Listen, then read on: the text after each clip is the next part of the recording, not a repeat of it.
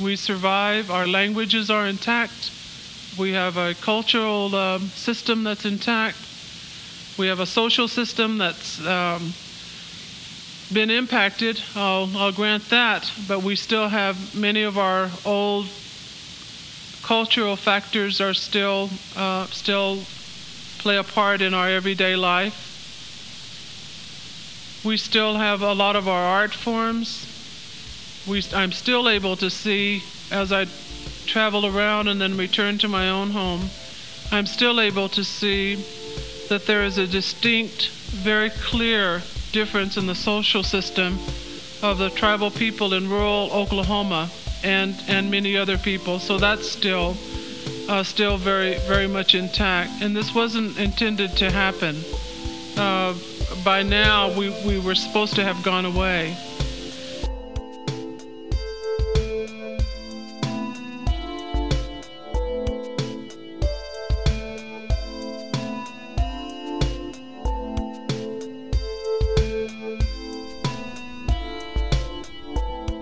Hello, welcome back to the Winter Camp Chronicles podcast, featuring Indian voices for our times, from the Generations Native American Radio Archives.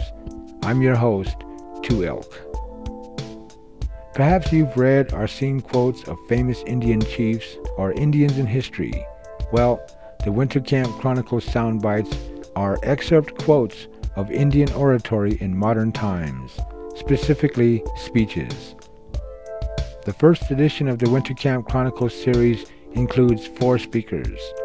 The speaker we feature now in this podcast is Chief Wilma Mankiller, Cherokee Nation.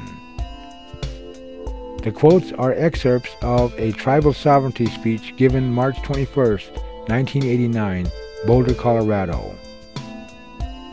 There are 5 sound bites from a little under 3 minutes to 13 minutes for the longest, to a total of about 38 minutes.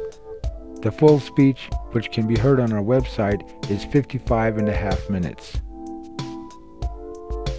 I expect you will enjoy hearing these words as much as I have since I recorded them almost 20 years ago. The lessons Chief Wilma Mankiller shared through the Cherokee experience are most valuable today as we listen back. When you've heard all her quotes, I'll be back to introduce Professor John Mohawk, the last speaker in the Winter Camp Chronicles podcast.